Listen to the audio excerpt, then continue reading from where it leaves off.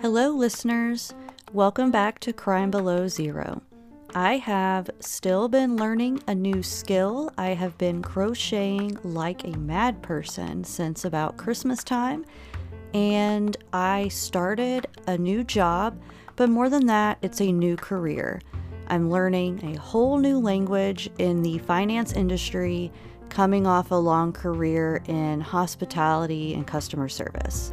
Where there is customer service in the financial industry, it is something brand new to me, very different, and another level and another avenue of customer service. So I'm excited to learn all of this. It has been a little bit challenging to find the time and the brain capacity, if I'm being honest, to put an episode together every week. So I have been on a prolonged break, longer than what I had thought. Thank you very much, everyone, for being patient.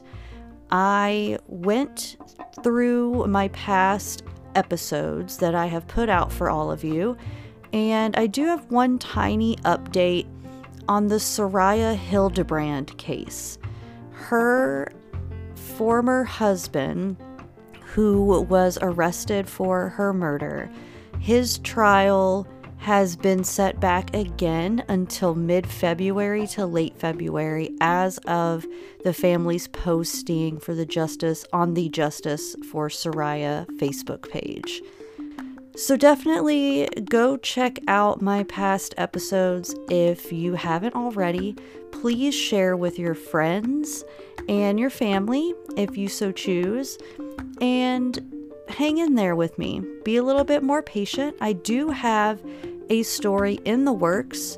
I'm working on putting the last minute details together, and I will be putting that out in the next couple of weeks. So stay tuned for another very cold crime.